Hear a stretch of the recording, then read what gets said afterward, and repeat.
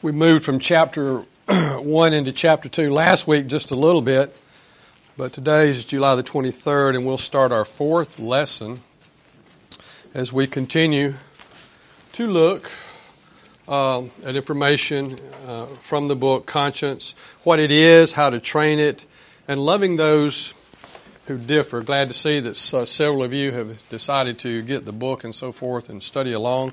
I trust that will generate some questions and so forth. We got more questions last week. I like that. Okay, so once again, don't worry about interrupting me. Just do what you think you need to do, and if you get way out of line, then I'll address it. But anyway, but that's good. That's good to see y'all as y'all continue coming in this morning. Last week we got into the first of these 30 scriptures from the New Testament that deal with conscience. We shared some information about that. You'll recall I talked to you about the fact that it's mentioned, the word conscience is mentioned twice in Acts, 20 times in Paul's letters, 5 times in Hebrews, and 3 times in 1 Peter. I gave you that information. We started working through these scriptures. Now, our first chapter, of course, dealt with a few of these scriptures ahead of time in order just to lay a good foundation about what we're talking about. When we talk about conscience, we, of course, know that it's that specific Greek word, suneidesis, is what we're looking at. In 28 of those 30 times that it's used in the New Testament, it's talking about that moral judgment that goes on in our mind, so to speak. There'll be 2 times, it's just 2 verses, when the word is still rendered the same, I understand, in the original text, but the specific meaning in that particular context is one of consciousness. It's like the opposite of being comatose or something. And we'll point out those verses when we get to them. So words, I guess in the Greek are just like words in English.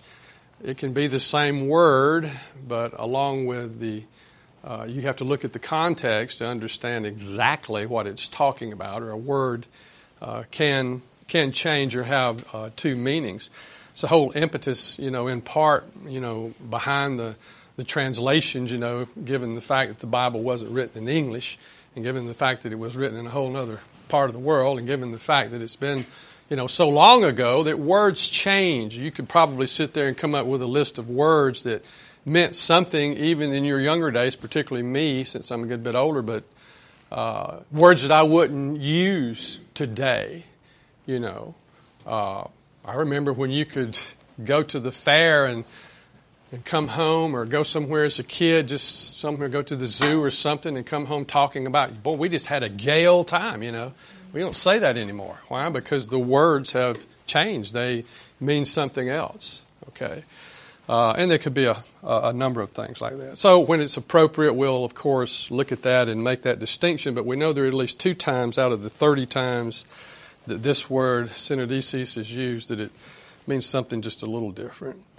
Last week we talked from Acts chapter 23, verse 1, when we finished up with Paul, and kind of went back and looked a little bit about Paul and what he brought to the table and what was going on with him. And then in Acts 23, as that record comes to a close, we shared that scripture that says, "And looking intently at the council," and that council was the Sanhedrin, of course, Paul said, "Brothers, I have lived my life before God in all good conscience up to this day." So Paul begins making this application of conscience, or doing it from a very personal perspective. He's talking about his conscience. He's not talking about conscience in general. And as we follow through with taking our conscience scriptures, if you will, in order in the New Testament, out of the first 4, 3 of them are along that same line.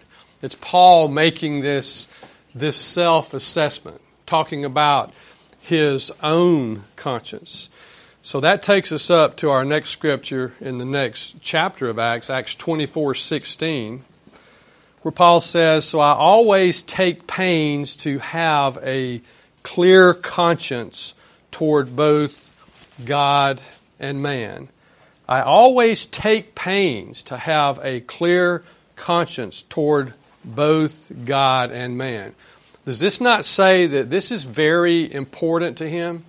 That this is something that's a high priority in his life as he does what he encourages all Christians to do, to examine his own self, to examine his motives and so forth. To make sure on a very practical level when he's telling somebody to do this or to do that or giving them direction or doctrinal clarification, that he's sure that, well, that's a reality in his own life. Okay? You know, I'm sure perhaps he's familiar with the words of Jesus who talked about, getting the beam out of your own eye before you could get the speck out of somebody else's eye. And the point I'm trying to make here is that this is very personal to Paul. This is something that he has internalized. This is a very important process. And he says, I take pains to do this. This is not always easy, is it? And this will be a continual theme that we'll kind of address as we go along if we want the Word to do its work in our heart and life of changing or modifying where necessary, and always according to the Word, modifying our conscience, shaping our conscience. We have to be willing for that to happen. Paul takes pains to have a clear conscience. What does that involve? Are we far enough along in this study for you to share some of those realities right now? What has it involved for you? What do you think? You follow what I'm saying? How do we take these pains? What's so painful about this process? Well, you've got to see your own sin. For sure. Examine your own motives. But mostly you've got to know the Word. Exactly. Yeah, and those would be, thank you, those are the two primary things. You've got to be willing to acknowledge your own limitations. As Chris says, see your own sin. And then always comparing that against the Word of God. And I read and studied this verse in a couple of different translations. If you look at it, if you look at the King James or the New King James, following the word conscience, you'll see a phrase. In King James it says void of offense. In other words, he says, I always take pains to have a clear conscience void of offense. Or in the New King James, without offense. And if you look in the New American Standard Bible, that phrase is not italicized. Okay, it's not something that was added.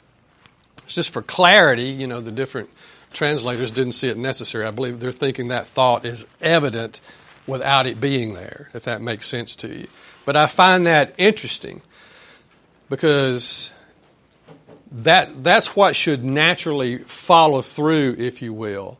Okay, void of offense, without offense. In other words, there's been an assessment about a person's words or actions to make sure that it's not offensive, okay, that it's accurate.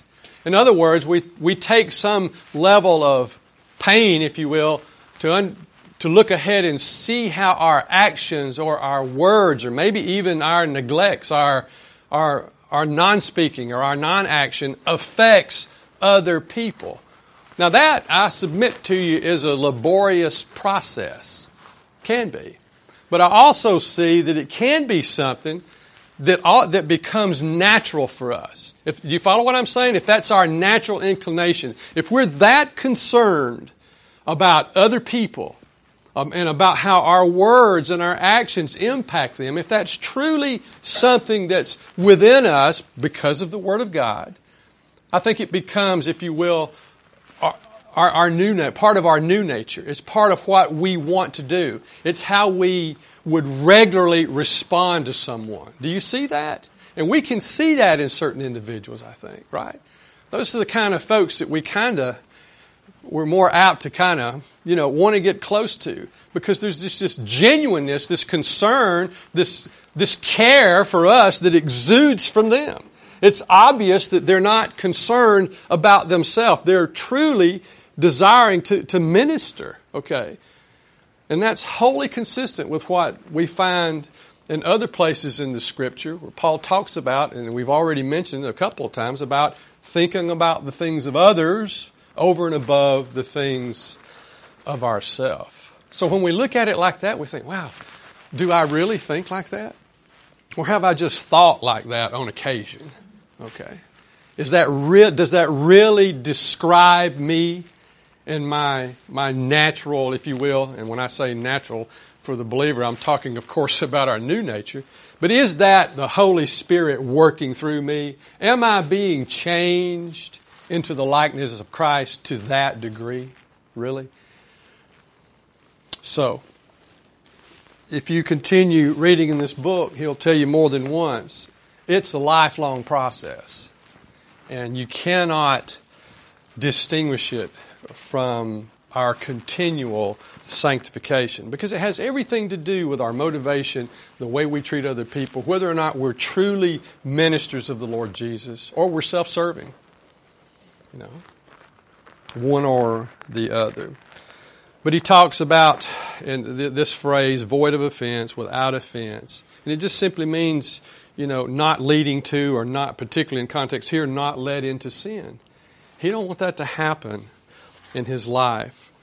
So the writer there says Paul always tries hard to make sure his actions correspond with what he believes are God's moral standards. Well, yeah, but that's more of a difficult process than we would initially think. And then we go from there. We'll have another verse here in a minute where Paul's talking about his own conscience. And we've already visited the next verse, Romans chapter 2, verse 15 rather. They show the work of the law is written on their hearts, where their conscience also bears witness in their conflicting thoughts. Accuse or even excuse them. We looked at that verse in some detail as one of our kind of a founding verse for us in describing the conscience and what it does, that it does accuse or excuse. And with that, we begin to focus, as we're doing, upon the work of the conscience and whether or not it needs to be modified, right? And how it's founded. Can we trust it? And we talked about the fact that the conscience is not the Holy Spirit. The Holy Spirit uses the conscience. Okay, the conscience is a human faculty. Believers and non-believers have a conscience, even though I've run into some people in my law enforcement career, and I'm sure I've made the mistake or made the statement that person has no conscience, okay? There's no way they could have a conscience and do what they did. What's scary is to think about, well, maybe they do have a conscience, but their conscience didn't convict them over their actions.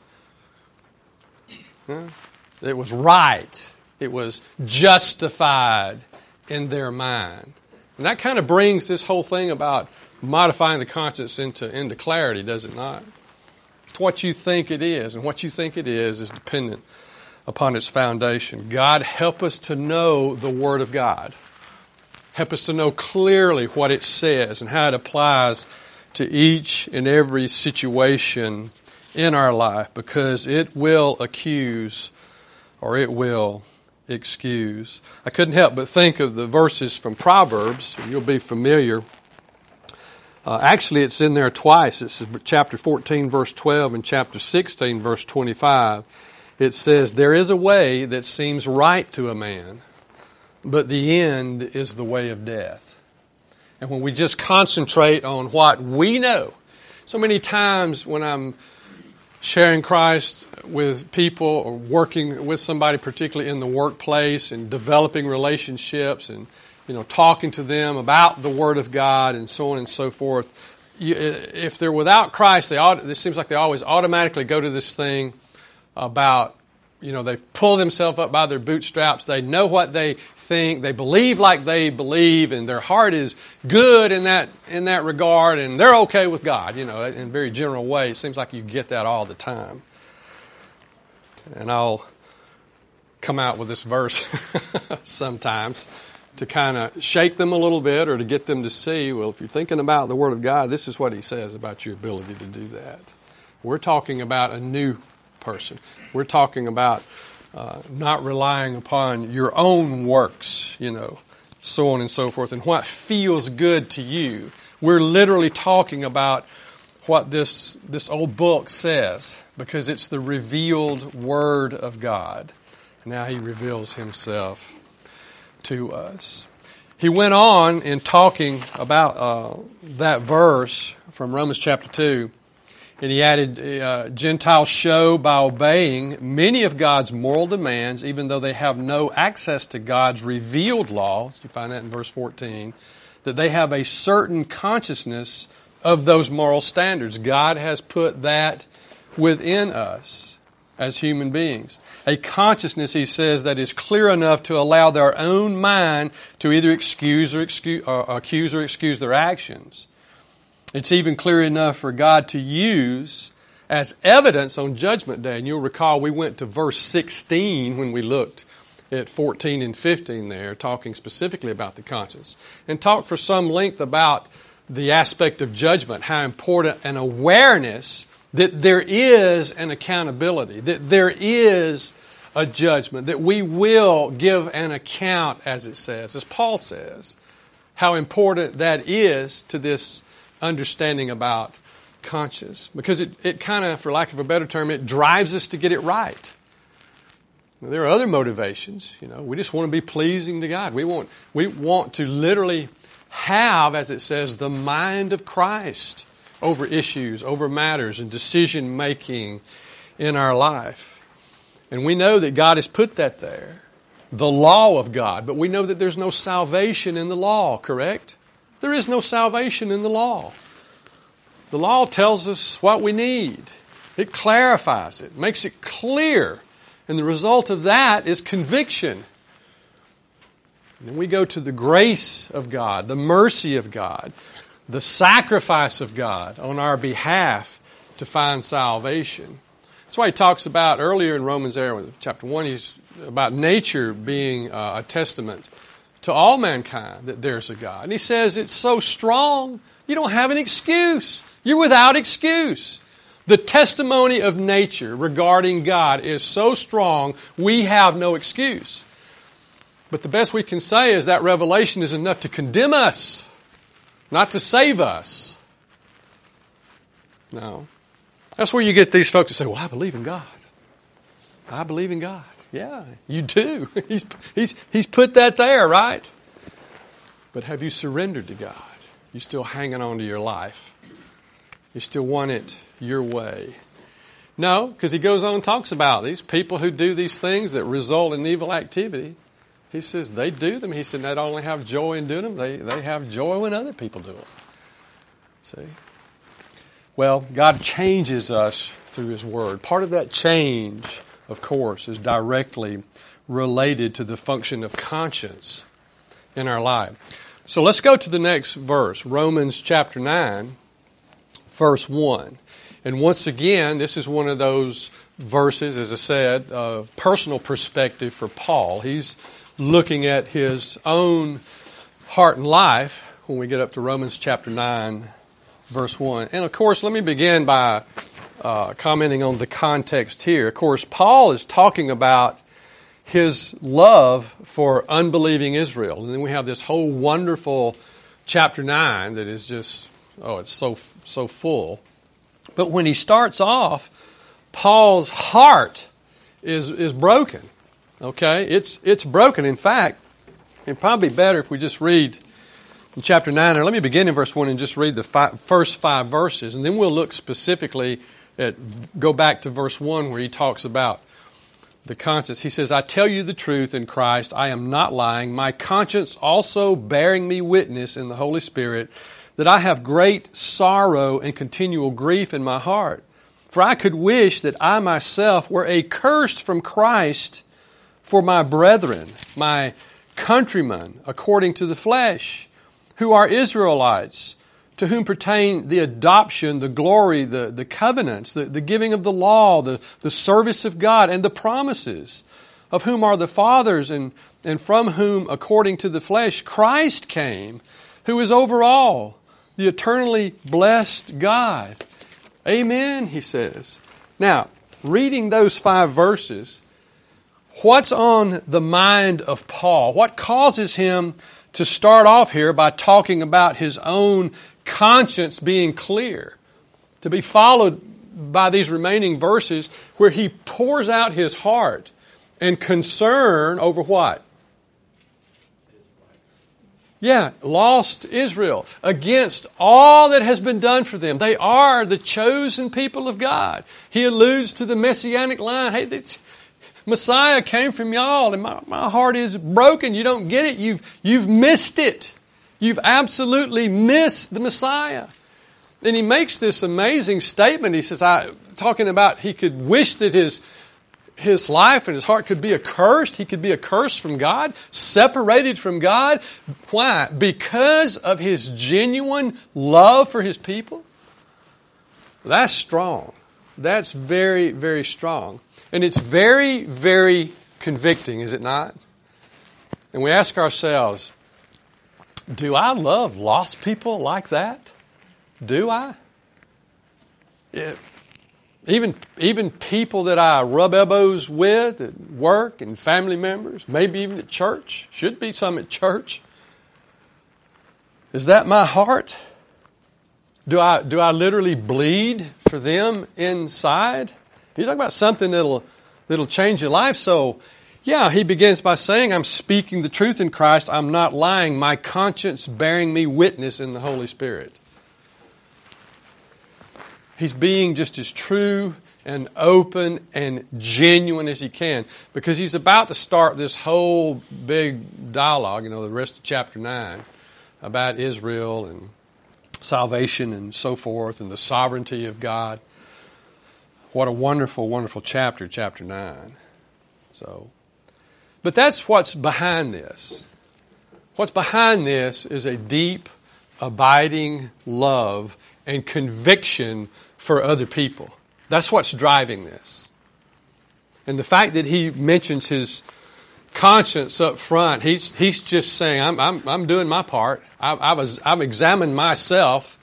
Hear me, I'm telling you the truth. There's almost an air of pleading, if you will, in what he's saying. And he's talking about the real truth, I guess we could say. It's that Greek word aletheia, unveiled reality, that which is manifested, the truth, which is in great debate nowadays in our world, is it not? And then he says, I'm doing this with the witness in the Holy Spirit, the Holy Spirit of God. So here he's making that distinction. We've said the conscience is not the Holy Spirit. And here he talks about both, his conscience bearing him witness, and he's doing it in the Holy Spirit. Okay? The Spirit of God is using that faculty, if you will, that human element of conscience. So we could ask the question to examine our own motivations, are we acting in the Holy Spirit? Is the Holy Spirit of God our motivation as we address these issues of conscience? And we might ask the question, okay, how do we know that? How do we know when that's happening in our life? What would you say? Is your alarm bell going off more? Sensitivity. Okay, yeah. Sensitivity. And what is the foundation of that sensitivity? It's already been voiced, but let's emphasize it again. What is that sensitivity always based upon? The Word of God. Okay. And it includes things like love, our genuine love for people, which Paul demonstrates here in these first 5 verses of chapter 9. The sacrifice, that willing sacrifice. He said, I could give myself up. I could give myself up because of my love for you guys. His obedience to God. And then the things that we think about, the practical things about praying and reading and examining ourselves, bringing ourselves before Him. That, I trust that becomes our great joy in life. That's the way we end our day. That's the way we begin our day before our feet hit the floor every morning, in examining our heart and life, allowing the Word of God to come to bear on everything that's transpired if you're laying down at night, and then in the morning, if you're getting ready to go and to serve God, then of course we would do the same thing there. Paul's moral consciousness confirms, he says, through the Holy Spirit that he is not lying. We see those two working together. And not so much lying, but he's being truthful. His intent is not tainted. His motivation is not tainted in any way. He's not self-serving. The conscience can be relied upon and obeyed when it is controlled by the Holy Spirit. Only the Word of God can establish the validity of conscience for us. Only the Word of God can do that. So there we are from Romans chapter 9, verse 1. Let's look at Romans chapter 13. Romans chapter 13, verse 5. I've got, 5, 6, 7, 8, a few verses, and then I hope to get to a list which is basically a practical guide about the decision-making process. I wanted to get to that, and I'll try to do that. Randy's wanting us to really get out of here at 10:15, as we should. So we'll see. Romans 13:5. Paul says, "Therefore one must be in subjection, not only to avoid God's wrath, but also for the sake of conscience."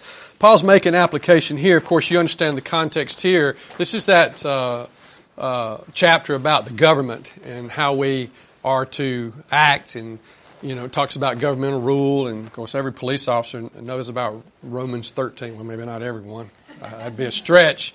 But a lot of them know about Romans 13 because it talks about what God has ordained, that our offices as officers are a part of the order that God has brought to society and how we work there. I've always lumped it into the category of calling, okay, and I believe that even more as I've been involved in the training of officers and seeing officers develop and seeing really good officers come into being. It's those who are dedicated, who study, who are true servants. They understand the servant element of what they do, which, quite frankly, is the predominant element and should be. And all the other things that we do as officers, y'all know I'm an officer, stem from that. But it's always part of that service. That's the context here. Paul makes this application. And this would be huge in his day, would it not? I mean, if you growing up in the Middle East there in Jerusalem, I know this is sometime later, but there's an occupying government there. Okay, this brought all kinds of difficulties. Okay, all kinds of decision making. They even came to Jesus and says, "Hey, are we supposed to be paying these taxes to Caesar?" Trying to trick him. These were huge issues and so forth. Paul says this is a matter of conscience, and we see later as the church is developed issues of conscience where Peter and others are brought to task. Acts 5:29, and they're locked up for doing what God has told them to do. And we get that phrase where he says, whether it's right to obey, God or men, you decide. But we got to do what we're supposed to do. We got to do. We're going to be true to what has been revealed to us, to the calling in our life. We're going to be true to that. On the issue of taxes, Christ would say, "You give Caesar what belongs to Caesar, but you give God what belongs to Him." And then later on, as in the early days of the church, we see this conflict. And you see people going to prison, okay, for conscience sake. You can't tell us not to preach Christ. He's told us to do it, so we got to do it. End of story, right? Lesson learned. And it's not always that easy, is it? It's not always that easy. What if I give money here to this cause? Where does that money go? Does that make me a part of the evil that comes out of this? All these issues of conscience. Okay? So this is a real deal, real thing. Well, that's the context here, this submission to government. And we've had that. Pastor did a great job of covering that in Romans as he's taught through Romans. And he's still in chapter 14, by the way, this morning. So let's move to 1 Corinthians chapter 8. Verse 7. And again, 1 Corinthians chapter 8 is a passage that we want to understand because it pulls out a real life scenario. Pastor alluded to it, of course, last week in his teaching from Romans 14. Here we're just going to look at a verse or two as they come into context. In 1 Corinthians 8:7, Paul says, however, not all possess this knowledge, but some through former association with idols eat food as really offered to an idol, and their conscience being weak is defiled. To give you the background here, of course, you should be familiar with it. Paul's talking about those people who had come out of pagan worship and so forth. They were new Christians. And try to think of it like they would be experiencing, just for a moment if you can. I mean, who knows what they were involved in? We can go back from a historical perspective and look at these pagan religions, but they involved everything to, eating and drinking blood and smearing it all over you to gross sexual things, even in the context of worship. All these things are just hedonistic. This is what they had come out of. Now, when I say come out of, and Paul's talking about them as believers, we're talking about these people having a born-again experience, which means what? They were confronted at some point with their gross sin, right? Because there's no other way for that to happen, right? That's a true assumption. These are people who at some point were just devastated over what they actually were and what they were doing and what they had been taught. And my goodness, how deep does it go? Raising their kids that way and everything else. And now, through the grace of God, they understand the difference. This is huge. You talk about somebody who can truly see themselves as literally being pulled out of the flames. I mean, this was a lot of these folks. Because the contrast of what they were to what they are now is so great. And we've known people like that, and I dare say there may be people in here whose salvation experience is the same, right? Yeah. We're cautioned not to forget what we've been saved from. That is a very healthy thing to do. Even if you were one of those people who grew up in the church and your dad was a pastor or preacher or something and you got saved at 10 years old or whatever. No, you met your sins somewhere. You had to deal with that. You had to deal with conviction, right? Yeah. Don't forget that. But for these people who just lived it, and lived a long time, and we're blind, it's got to be the same experience. Man, I almost went over that cliff. I almost went over it. And out of God's grace and mercy, He pulled me back. I heard the Word. I heard this crazy man, Paul, or I heard somebody preaching, and the Word of God touched my heart. Now, you want me to go back and eat that same stuff that we used to use in the ceremonies, the pagan ceremonies? And you got Christians over here saying, well, remember now, there's only one God and you belong to Him now. There's one true God, so that stuff doesn't even exist. Okay? It was a deception. It was a deception to damn you. So, the Word of God says you can partake. Okay. But they're not quite there with that, right? You see that sensitivity? That's what we, as believers, have to be sensitive to on behalf of others. Paul makes reference to those in Scripture. Ye who are spiritual, he says. We're talking about looking after folks, looking after young believers. Young believers.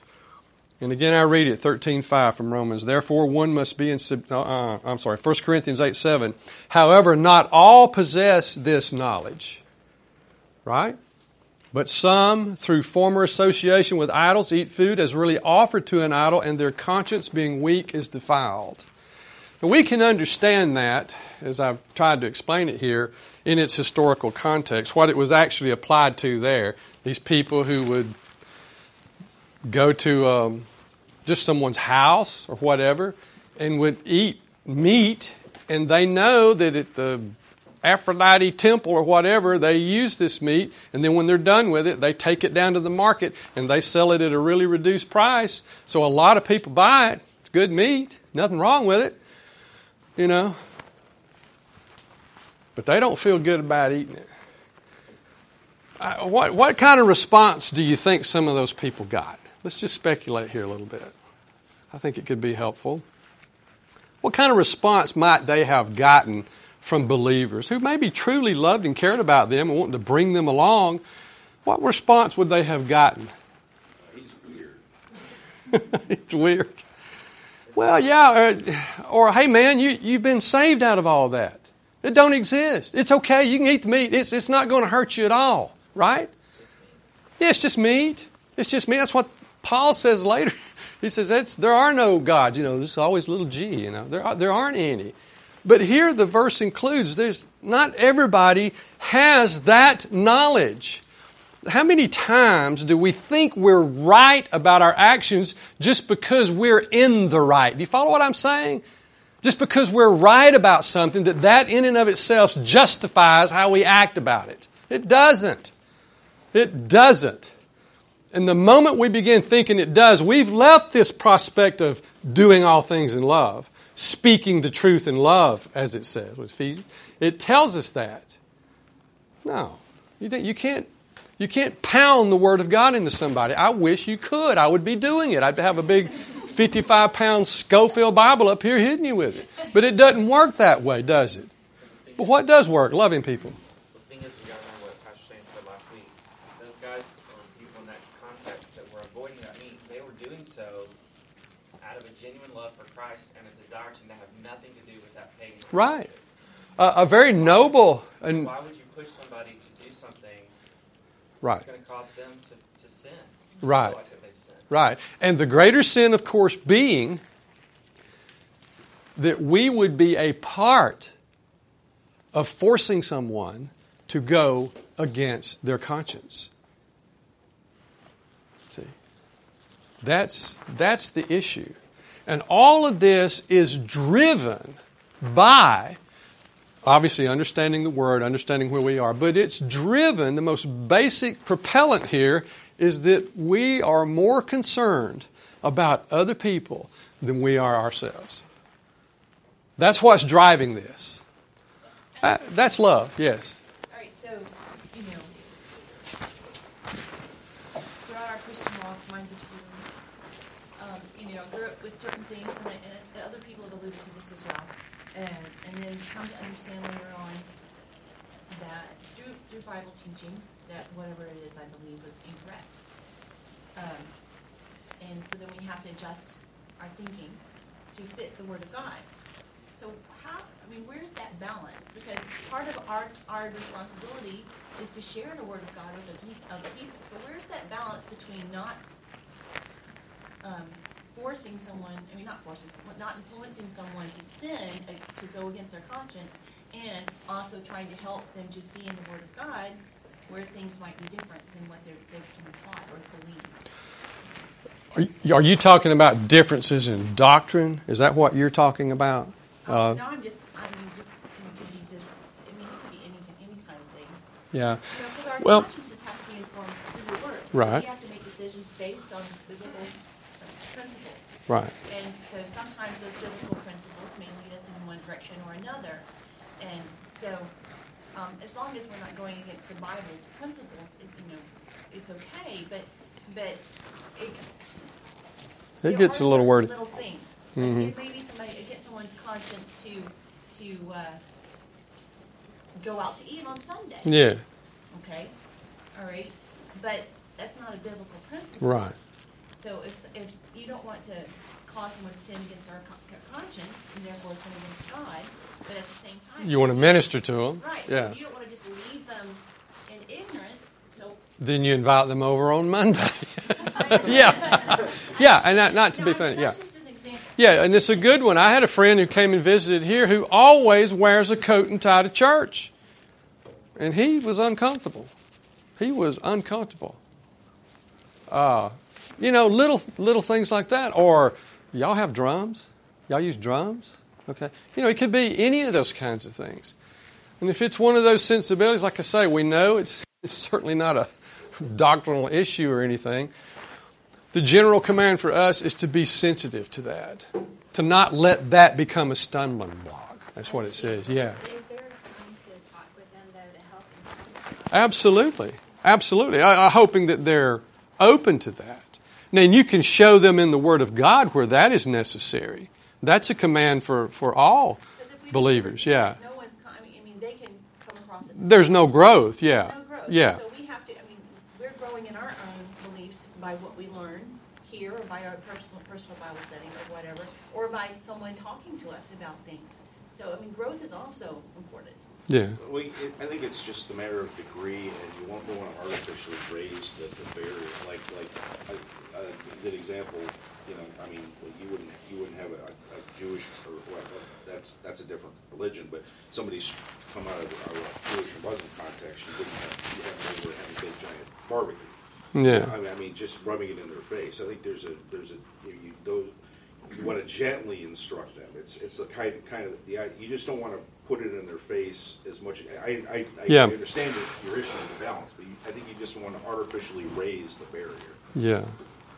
And part of it is like, if their desire to please the Lord, if what they're doing is not harming anyone, then, I mean, like you're talking about the people not wanting to eat the meat sacrificed to idols, the way you painted that picture, I mean, I think about so many situations like if you had a man that was involved in immorality, and then his conscience now is like, but I'm not going to be alone on an elevator with a woman, or I'm not going to, do this, I'm not going to do that. You know, there's no harm in that. In fact, that's a lot of wisdom in that. Yeah. Why would you want to educate them, even though it's like you didn't sin by getting in an elevator with this woman to go up to your work? You really know this. You know what I mean? Well, that's true, but let's take that area in particular. Relationship, sex relationship. You don't know where they are. You don't know what they're dealing with. You don't know what they're coming out of. Okay, this might be something that is absolutely necessary for them right now. It's wise. The Bible also says, "Make no provision for the flesh." It's a matter of wisdom, and we apply that as necessary. Throughout. You don't know. But the point is, you respect that. You think of the other person more than yourself, and this will never end. It does. It requires us literally to do that with everybody we meet. I mean, even people that we worship here with. There are differences. Okay, there are differences, and the Word of God tells us in somewhat a general way about how we're to approach that. I go back to the verse about doing it in love, that people always being able to see the sincerity of our motivation, not to force someone to do something, not to put somebody in some religious box or something so that now they're part of the team. We don't want to do that. We understand that the Word of God and the Spirit of God must illuminate a person's mind on these issues. Okay, doctrinal issues as well. Most people that I've encountered, even new believers, they don't understand the Word of God enough to just accept it on its face with some things, okay? They still of the opinion, I've got to examine this, I've got to take this apart, and I see some goodness in that. I was kind of the other way. If it was in the Bible, I believed it, but it's not that easy, is it? You got to, because like I say, it's not written in English, and it's not it's not from around here. It's spirit breathed. And we've got to look at it more intently. It's hard. I think it's hard for people these day and age, especially with social media and the brashness of dialogue, that it's hard for people to be gentle and not prideful. Well, they want to, as we say, own the room. Okay, that has no place. That in and of itself is a selfish motivation. If you follow what I'm saying, you see that attitude pop up in the business world. I see it in meetings that I have to go to around the conference table, even in my job. Okay, it becomes about whose idea is it, over and above, is it the right thing to do? Is it the timely thing to do? So yeah. I really like what you said about you don't know where that person is. Yeah. Because you don't know their heart, and you don't know what's going to cause them to stumble. Yeah. Now, like if they said, "Oh, it's just meat" or whatever, then that person goes back and eats that meat. But it could cause them to stumble and start thinking about that idolatry and that whatever, and maybe shift them back into it. And you don't want them to do that. Yeah. It could be a host of things. Teenager wanting to go to a movie, young Christian teenager. And just as a matter of practice, as a matter of commitment, they will not go to an R-rated movie. Well, all their friends are going to this movie. Well, it's R because of the violence. It's not because it's just a commitment I have. Aren't you going to come with us? No. I mean, it brings conflict. But we just don't ever want to be encouraging somebody to go against their conviction.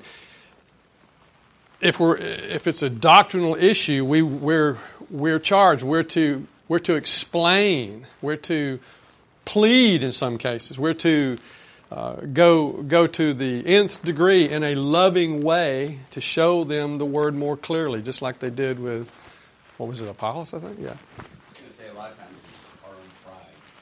Yeah, absolutely. So, it's a doctrinal issue. If somebody just said something blatantly false, which had happened, you got to be willing to Right. some heat, Yeah. And you got to know what you're talking about. You got to know the ins and outs. It always helps to know the rebuttal, what you're going to get. And we're not always prepared for that. And I'm just, I don't know, if I'm not wholly prepared for something, I've learned to just say that. See, I know what the Word of God says about that. I know my own conviction about it. I've been through this to the point where I'm settled in my own conviction, and because I don't remember every little jot and tittle about how I came to that conviction. I just remember going through the process. So let me get back with you. You need all that information, I'll get it for you, okay? And it's that complex sometimes. Question is, are we willing to do that? Are we willing to do it? And always making this distinction between doctrinal issues and these issues of preference and so forth. Because the workings of the conscience where these issues of preference are concerned are still important. Why? Because we don't want people going against their conscience in that. Even though the thing itself is not a problem, it's not a sin, we don't want to be a part of that. He says even though the act itself is not morally or spiritually wrong, it becomes wrong when it is committed against conscience. Committed against conscience. So. At what point do you, I was thinking about what he was saying about, I become all things to all peoples by all means, when Right.